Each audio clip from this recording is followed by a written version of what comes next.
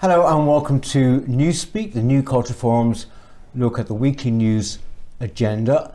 As usual, I'm joined by our senior fellow Rafe Hadelman-Koo, a historian and role commentator, of course, and Amy Gallagher, the lady behind Stand Up to Woke, and also the SDP's candidate for the mayoralty, right? That's yes, all correct. formal now, is it? Yeah. Done and dusted? Great, well, all the very best with that. So before we talk about various issues this week, a couple of very important ones, just one note for you about our upcoming locals event. Now that is this coming Tuesday, that is the 6th of February in the evening. As you know, our locals programme has been spreading throughout the UK. This one is in Wellingborough, and our guest speaker is Ben Habib. Very, very topical because, of course, we have a by-election happening in Wellingborough, and Ben Habib is the Reform candidate, so he's going to be the speaker there. He's a very good speaker too, Ben, so I do hope you can maybe come if you're in Wellingborough or in the surrounding area. If you'd like to, then please write to locals@newcultureforum.org.uk and we will send you the details of when and where. And it's free, of course. So that is on Tuesday, the 6th of February. I wanted to start by talking about this verdict that happened in the Lawrence Fox case, Rafe. I'm being rather vague about it simply because it's actually quite a convoluted case, isn't it? But he lost in the High Court, didn't he? Yes, it's an astonishing verdict. All the more astonishing because this is actually this is an appeal which he's lost in the High Court. And look, I've got a law degree, so I do understand the law, and I just cannot see why this is a just decision in this case. But to go back, Lawrence Fox originally made a tweet about Sainsbury having a Black History Month, and he was questioning why it had that and saying, you know, it's not. Should this be the case? He was branded a racist by two individuals for saying that, and to show how absurd it was to call him a racist, he perhaps unwisely responded by saying, you're a paedophile. His point was quite obviously the fact that you're obviously not a paedophile, like I'm obviously not a racist. And then one of these two people, a journalist, tweeted out a specific phrase saying any employer who employs Lawrence Fox should know that he is unequivocally and without doubt a racist. He then replied to that saying the same thing about her, but replacing racist with paedophile. So they sued him, and then he countersued them. They sued him for the claim of paedophilia, he sued them for the claim of racism, and remarkably, the judge decided that calling them a paedophile was a defamation of character, even though it was clear that he was saying you're clearly not a paedophile was the intention. But the judge also decided that calling someone a racist wasn't defamatory. So calling someone a paedophile is defamatory according to this judge, but there was no evidence that calling him a racist was damaging to his reputation, although we know full well that in today's climate, perhaps the worst thing, well, paedophilia and racism are the two worst things you can accuse anybody of. Both of those terms are guaranteed to destroy your reputation and your career and lose you future earnings. Lawrence Fox claims that it's been impossible for him to find work after this. And, you know, he claims to have been earning about £500,000 a year, so a clear loss there. And this is so shocking because, in one sense, for a couple of reasons, but it actually sort of suggests that if you call Tony Blair or Alistair Campbell a murderer for the Iraq War, that suddenly now they can sue you. You know, even though it's obviously you're not saying that they're Jack the Ripper.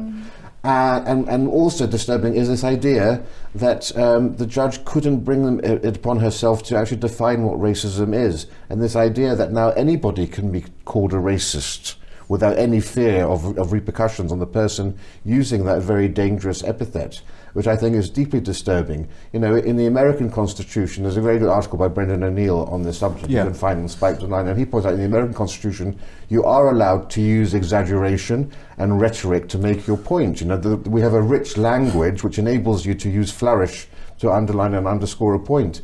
It seems here a very retrograde decision that means you can only speak literally and only say clear basic facts without any type of expansion or literary flourishes. It's deeply disturbing on all those counts, I think. But do you think, therefore, I mean, is it sort of kind of dumbing down whereby we are now being so literal-minded, as you're suggesting, or is it downright political? It's difficult to say, but what we are seeing is that the courts definitely aren't reflecting the culture, because, as Rafe said, currently in society, to be called a racist is possibly the worst thing you can be called. And people think it's quite acceptable for you to be ostracised, cancelled and never forgiven again for being a racist. And yet at the same time, our institutions are pushing an ideology which essentially says racism is everywhere, and we're all unconsciously racist, especially if you're white. And if you're white, the only thing you can do really is to admit your racism, and then somehow atone for your racism, in which case, if we all admit our racism, we should all be ostracised and all cancelled and nobody can speak to anybody. So there is this extreme contradiction within this notion of racism that doesn't make sense. And the courts don't seem to be taking into account any of these cultural changes. So we end up having a very literal definition of some words, and other words like racism, everybody's very confused because we have ideas of systemic racism and other forms of racism that don't seem to match up. So it's the courts, I speak to a lot of lawyers who are very confused by terms like systemic racism and how it's used in the law, and how other terms like racism are used, and how to prove it or disprove it, when there is such a degree of a debate and discussion around what these terms mean, because nobody knows what it means anymore. Yes. Does it actually mean that sort of it's an open season, that just anyone can call Lawrence a racist whenever they like? Is that what the... Yes. Well, yeah, well, on the basis of it, that's what it suggests. Now, Lawrence Fox is now suing another person who's called him a racist in 4 tweets, a Muslim chap. And Today? I think he's doing that, that's just been in the last couple of days, and I think the reason for that is he actually wants to test, without this counterclaim distraction getting in the way, actually get a clear ruling on whether or not he actually is a racist under these terms, which of course might support him in the other case if he wants to appeal that. I mean, the judge's reasoning was interesting. The judge thought that no reasonable person reading those tweets would understand the nuance of Lawrence Fox's argument. That any reasonable person would assume he was calling them a paedophile. But I'm sorry, that's underplaying the intelligence of the average British person to a huge degree, to think they're not capable of. It's not a very nuanced argument. It's a quite basic 2-step argument.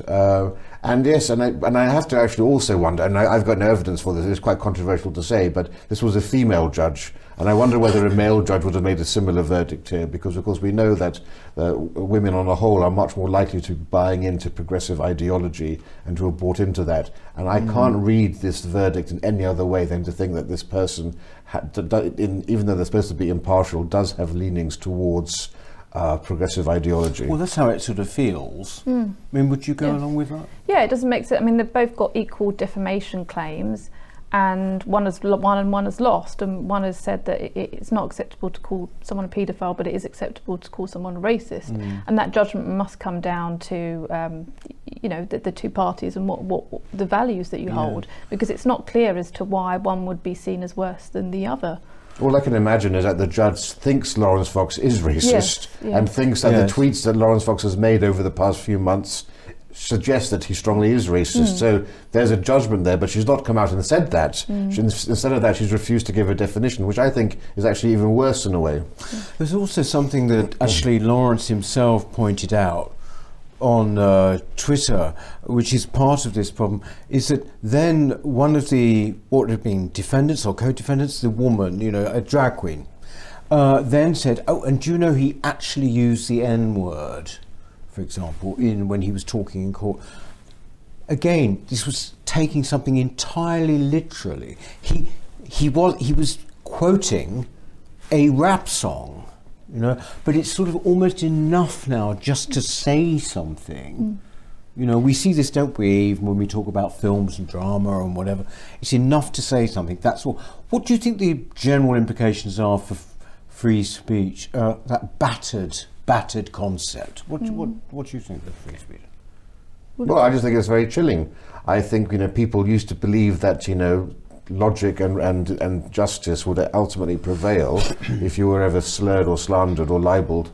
And unfortunately, after this sort of ruling, I don't think the average person can actually feel that comfortable. And that, I think, is ultimately that's the biggest disaster and danger here, is it further erodes the public's trust in the justice system. Yes. And when we have trust in our police at an all-time low, all of our institutions have been eroded. The judiciary's had its controversies in recent years, but it was still seen, compared to, say, the elected American judiciary, which is clearly biased, and it's quite pathetic to see these battles on the Supreme Court.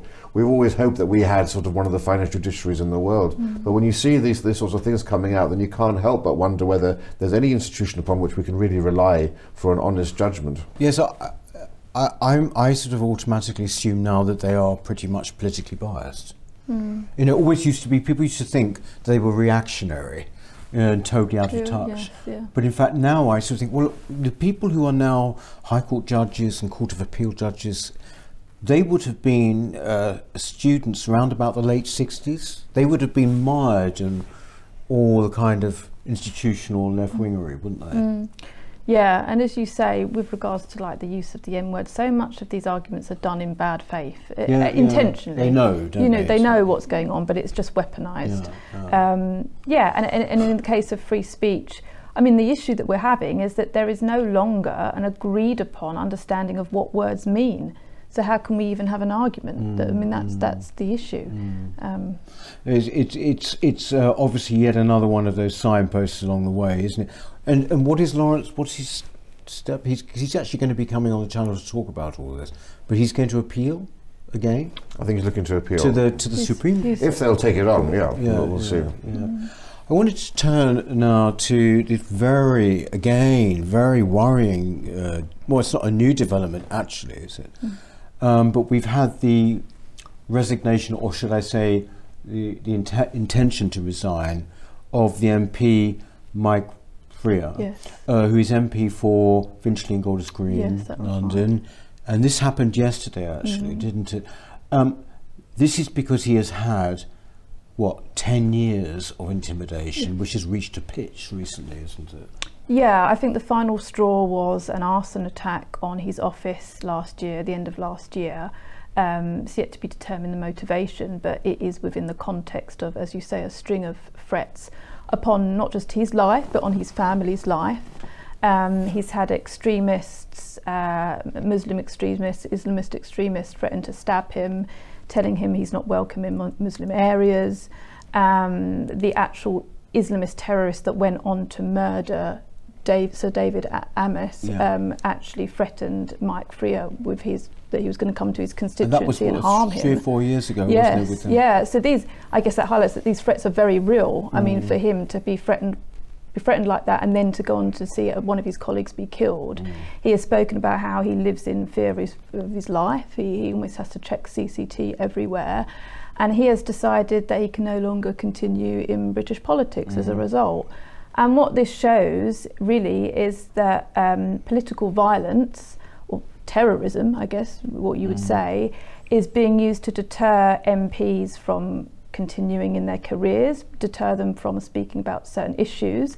He is the MP for a majority Jewish area, one of the biggest, one of the most Jewish areas in London, and obviously he's spoken about some of the anti-Semitism that his constituents face, and for that he has felt like there's threats upon his life.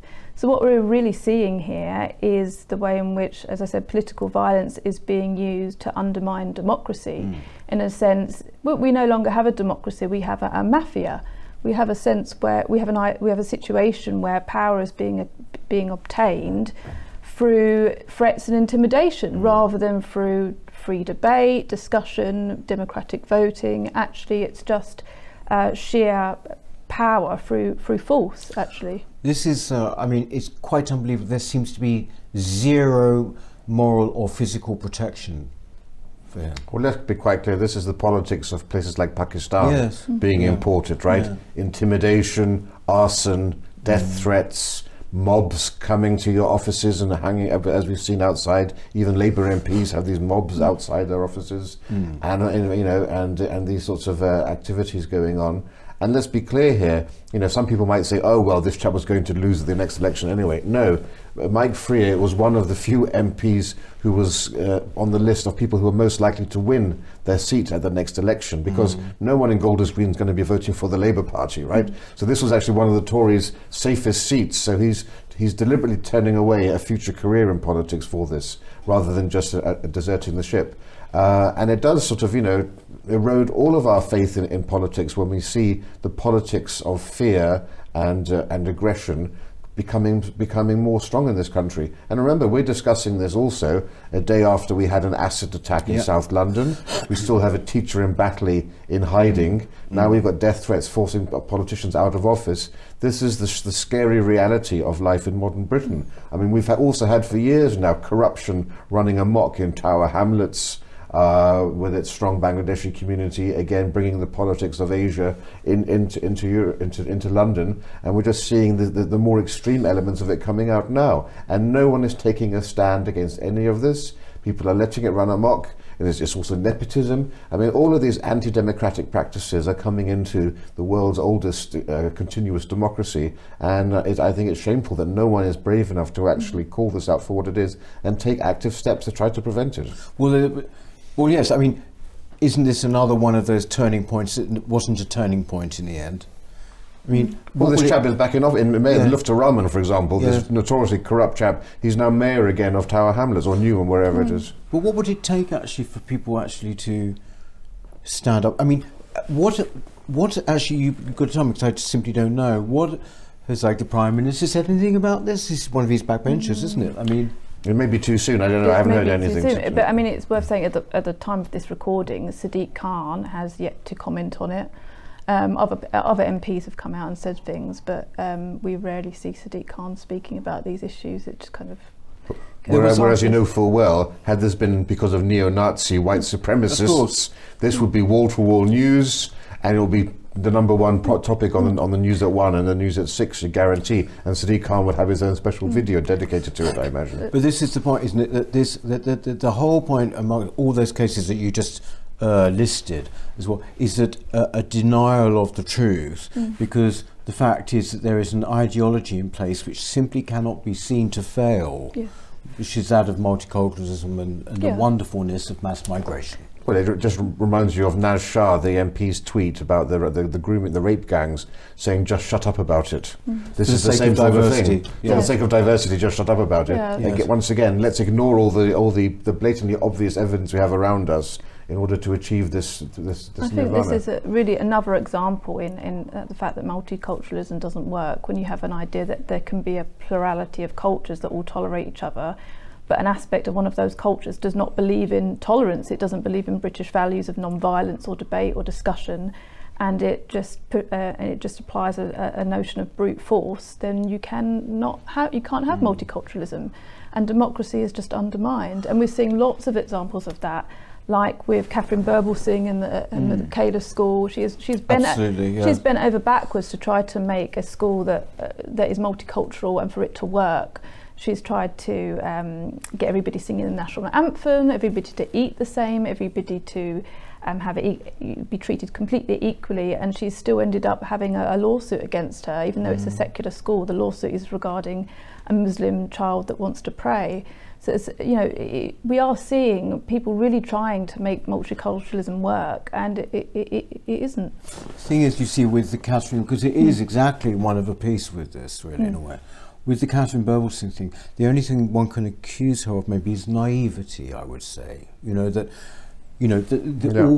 what you said there, I think, is absolutely true. She's sort of sincerely trying, but then there are many of us who say, I'm afraid it's just not going to work. But there's a broader issue here going beyond the issue of Islam and multiculturalism, and that's the sort of society that we now live in, one which is extremely radicalized on all sides. So, for example, if you look at MPs who have been assassinated in Britain, before the 20th century, all of them, bar one, had been killed by Irish Republicans as an organised attempt to kill people, apart from Spencer Perceval, 1812, that was a lunatic. But since the 21st century, all of them have been these sort of lone wolf, radicalized idiots, not just Islamic, but also what white people have done this as well, including the stabbings. You know, there was Nigel Jones with a sword was attacked and his aide was murdered. So that's what's interesting. Since the 21st century started, all of the attacks on MPs have been done by people who've been radicalized in some way. And whether it's social media playing a part in that, or whether it's just disaffection with politics and the MP's expenses scandal, there's been a very, very dramatic shift in people's attitudes towards MPs, where all MPs now have become figures of hate, no matter what their actual record may be. People don't seem to know that. As soon as they have the letters MP after their name, they become fair game. And I think that's very damaging for democracy, because of course it's going to put off generally decent and talented characters. Yes. Do you remember actually when Sir David Amis was killed, that the response of Parliament was actually to debate the dangers of social media? Yeah. I mean, talk about displacement activity. Unlike when Joe Cox was murdered, Yes. then it was an attack on the right wing. Well, it was not just an attack; it was an attack on anyone wanting to vote for Brexit. Yes, yeah. You And know? I did think it was quite brave of Mike Freer to actually, in his statement, to name particular Muslim groups that have targeted him, and to really Yes. name the issue, Yes. rather than glossing over it, because you don't often see that. But he was saying, it's a specific group that have targeted me. Although, you know, I read newspaper reports, I think it was either the Times or Telegraph, and if you read this report, you were none the wiser, actually, as to the identity.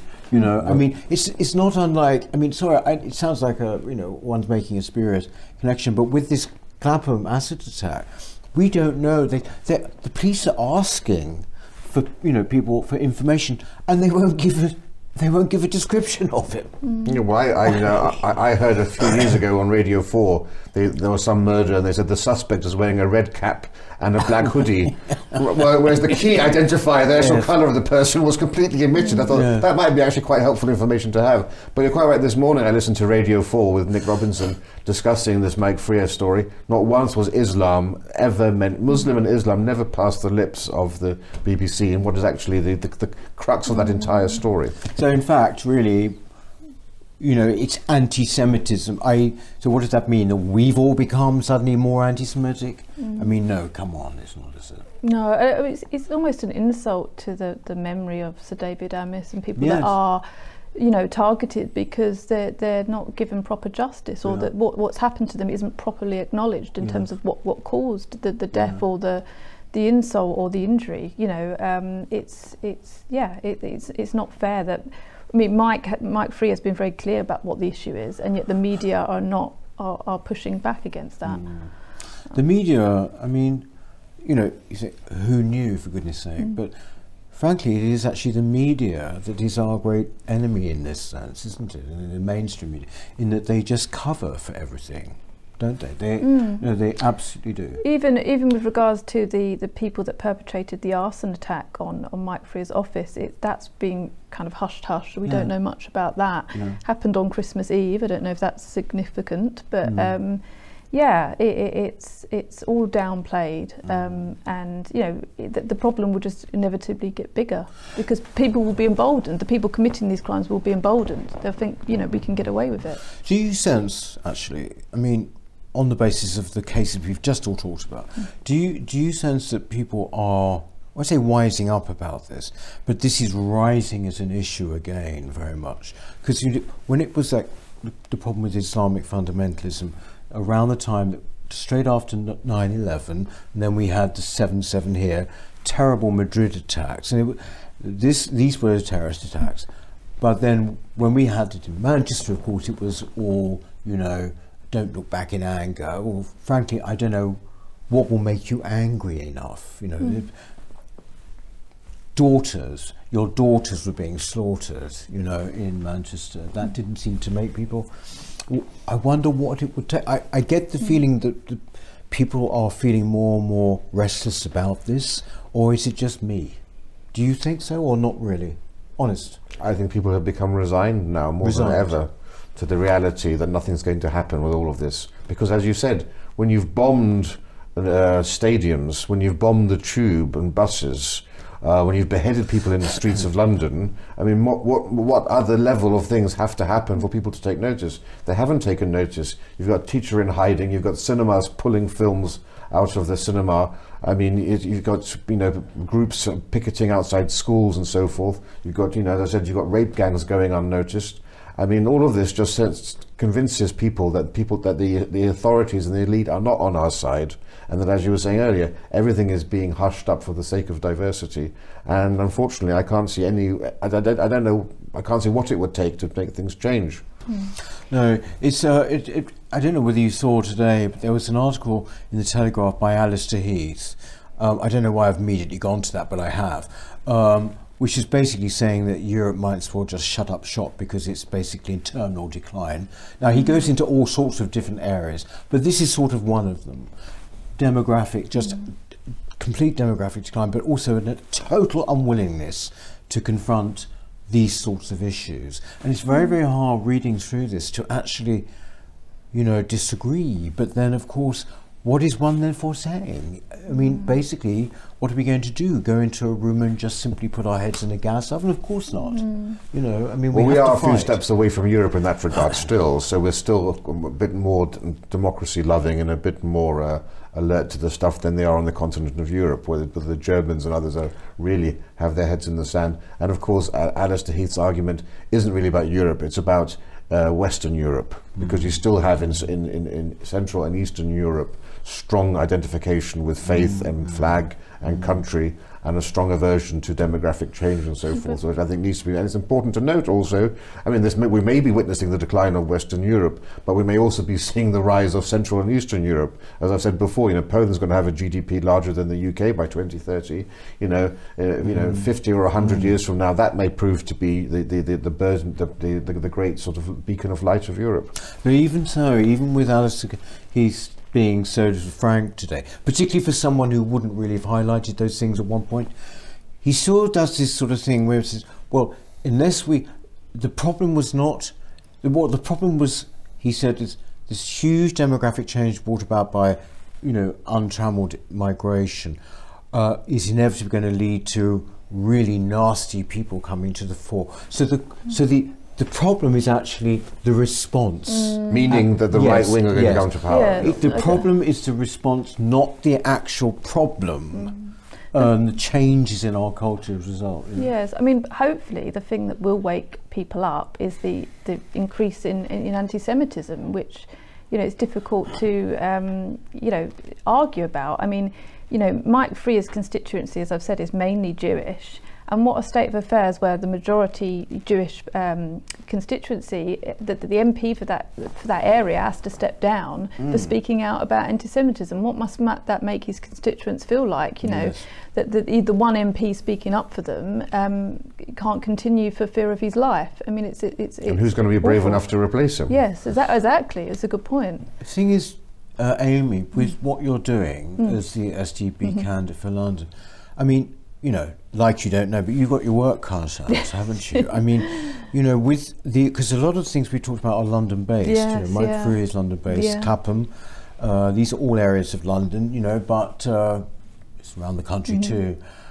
How does one actually go about putting a platform up, you know, which goes against an absolute, well, I'm asking like I don't know, but I mean, you know, an absolute ingrained ideology that, you know, books no opposition, which is that diversity is our greatest strength, and that if you actually don't go along this says that you're wicked. I mean, you know, I mean, you almost have to completely ignore party politics and the idea of tactical voting, because if you're aiming to get votes, you would be completely silent on all of these issues. But then how does that help? You know, you have to give a voice to these issues, even if that, you know, affects your popularity. But there are people for whom even just seeing somebody speaking out about these issues can make a huge difference, and it can encourage people to do the same. So yeah, it can feel a bit futile at times, but I think if nobody else does, then, you know, that's the ultimate thing. You got to do that. Yes, you know, I mean, you say it's futile. It's not futile, not at all. It's the least futile thing in a way. Well, no, actually, it's not a brighter note. It kind of just looks brighter, but you might have seen this video actually on social media this week. But before we talk about it, I just want you to just take a look. It was on Twitter. Here it is. Religion you're allowed to do anywhere. No, miss, you're not allowed to sing church songs outside of church grounds, by the way. You're not allowed to sing church songs outside of church songs or church you're not allowed ground. That's fine. That's you're fine. not allowed. She just said you're not allowed to sing church songs outside of church. Outside of church grounds, unless you have That's a load of rubbish. authorized by the church to do this kind of song. He's not saying anything anymore. Are you saying that you don't care about the Human Rights Act? You're lost? Now, look, this was, I love this thing. I don't know if you saw church songs. I think she means hymns, doesn't she? She means hymns. Yeah. But this is a perfect example. This girl was on, it's Oxford Street, isn't it, I think? Yeah. And she was just playing, just hymns or whatever. Christian songs, yes. And yeah, she's a gospel singer. She was playing songs. Lots of buskers are on Oxford Street singing songs, perfectly normal. And a volunteer policewoman who you wouldn't know she was a volunteer. I couldn't tell she was a volunteer from the way she was dressed. What, a plastic policeman they call Yeah, it, well, she would pass as a police officer. Came up because yeah. you know, from what she was looking, you wouldn't know, and she didn't introduce herself as far as I can see as a volunteer. Came up to this singer and said, "You're not allowed to sing church songs out of church," which is completely made up, just entirely made it up off the top of her head. And actually what you saw from the footage is that this volunteer knew more about the law than this volunteer did. She actually said, well, no, according to Section 9 of the Human Rights Act and religious freedoms, I am allowed to sing. Yeah. To which the volunteer policewoman stuck her tongue out. So presumably this was all just a game or a bit of fun. But of course, you know, you get the sense with this that, I mean, lots of issues come up with this, but I think there's an idea that, you know, mocking Christians or telling or clamping down on Christians is fair game and it's just a bit of fun. You don't really see this happening to other forms of religious expression. In the last several months, we've seen whole groups of Muslims coming together with a call for prayer and shouting jihad. And I think police officers, whether they're volunteer or otherwise, would be far too scared to intervene and say anything. But when it comes to Christians, it's all a bit, we can just have a laugh, we can just, you know, persecute them, and it doesn't really matter. You see, sticking your tongue out like that, I mean, I'd just sort of dismiss her immediately, wouldn't you? Yeah, well, it just shows how amateurish and sort of immature this woman is, you know. I mean, look, she's a volunteer policewoman. We must always support volunteerism. I mean, the voluntary ethic is something that distinguishes us in general. But what happens, of course, is you get bad apples who are on a power trip. And clearly, this is somebody who's, you know, she works at Costa Coffee, and you know, clearly she was enjoying this role for the ability to actually just mete out her on-the-spot justice as she sees it. I mean, the bizarre thing, of course, is that, you know, Jesus wanted Christians to go out and preach the gospel. That's kind of the message of Christianity. So the idea you can only do these sorts of things within church walls is for the birds. But, you know, I mean, when people ask me what my idea of hell is, I always say it's walking down Oxford Street on a Saturday afternoon. I can't think of anything more hellish in the world. You know, you've got Roman gypsies begging on the streets, you've got pickpockets, you've got shady characters, you've got all the flotsam and jetsam of life on the street, you've got these candy shops, money laundering. There are so many targets the police could be looking at and should be looking at, and instead they're picking on a harmless person singing gospel songs. Never mind that, as Amy was saying, the Islamic preachers who used loudspeakers, and we've even had calls to prayer on the streets of Oxford Street. All of that goes by the by, and yet these are the easy pickings, the low-hanging fruit are to go for the Christians as usual. And also, actually, this week we had a call to prayer. No, not a call to prayer. Yes, a call to prayer, actually, at the beginning of Redbridge Council. I don't know if you saw this. No. And basically all the councillors had to stand up and be quiet while, I assume it was a call to prayer, was it? Into the microphone. But it's just, you know, two-tiered policing, two-tiered everything, frankly. But I thought that was a particularly embarrassing one with that woman. But it's also the creeping authoritarianism, right? But it's just the most recent example of the police overstepping the mark and telling people to do things that simply aren't true. And again, it shows the level of ignorance amongst the police, the youngest police force we've ever had. But it also is quite dangerous in terms of the loss of civil liberties we're seeing eroded year on year. It's also a concern about the lack of seriousness in which the role of being a police officer is taken, that somebody can so easily become a volunteer and represent the police. and yet, totally disrespect the public. I mean, the role of the police officer is to, uphold the law. It's an extremely significant role, and to maintain the relationship between the citizen and the state. And if somebody can so easily become a volunteer and represent themselves as the police, I mean, it's a crime to impersonate a police officer for a reason. And yet you could just do a few training days and wear the uniforms. It seems if you wanted to impersonate a police officer, you could do that quite quickly and get away with it. That was a particularly bad impersonation of that part, wasn't it? Yeah. I think Rod Stewart's wife is also a volunteer police officer. Who is? Rod Stewart's wife. Oh, yes. She's supposed to be very good, actually. Yes, yes. Well, she's tall. She's absurdly tall. Yes. I mean, that must make a difference, surely. Thank you very much, Amy. All the very best with this camp. Well, you can tell us about it as it goes along. Thank you very much, Ray. And that's it for this week. Do remember Tuesday, the 6th of February in Wellingborough. Do get in touch if you want to come. But we shall see you next week. Thank you. Hello. If you're enjoying the New Culture Forum channel and you believe in our mission, may I invite you to join our membership scheme at the link below or on our website, newcultureforum.org.uk. Our work is more important now than ever, and we have great plans ahead for the future, but we can't do it without your support. From as little as £3 per month, you can help ensure that we continue on our mission. As a member, you'll receive a range of benefits, including access to exclusive content, invitations to our private events, including here at our studios, free copies of our books, and much, much more, including, of course, our famous NCF mug. If you aren't able to become a member, then please help us by clicking this button and subscribing to our channel. It's completely free. Just remember to also click the bell icon so that you can get notifications when we post new videos. Thank you.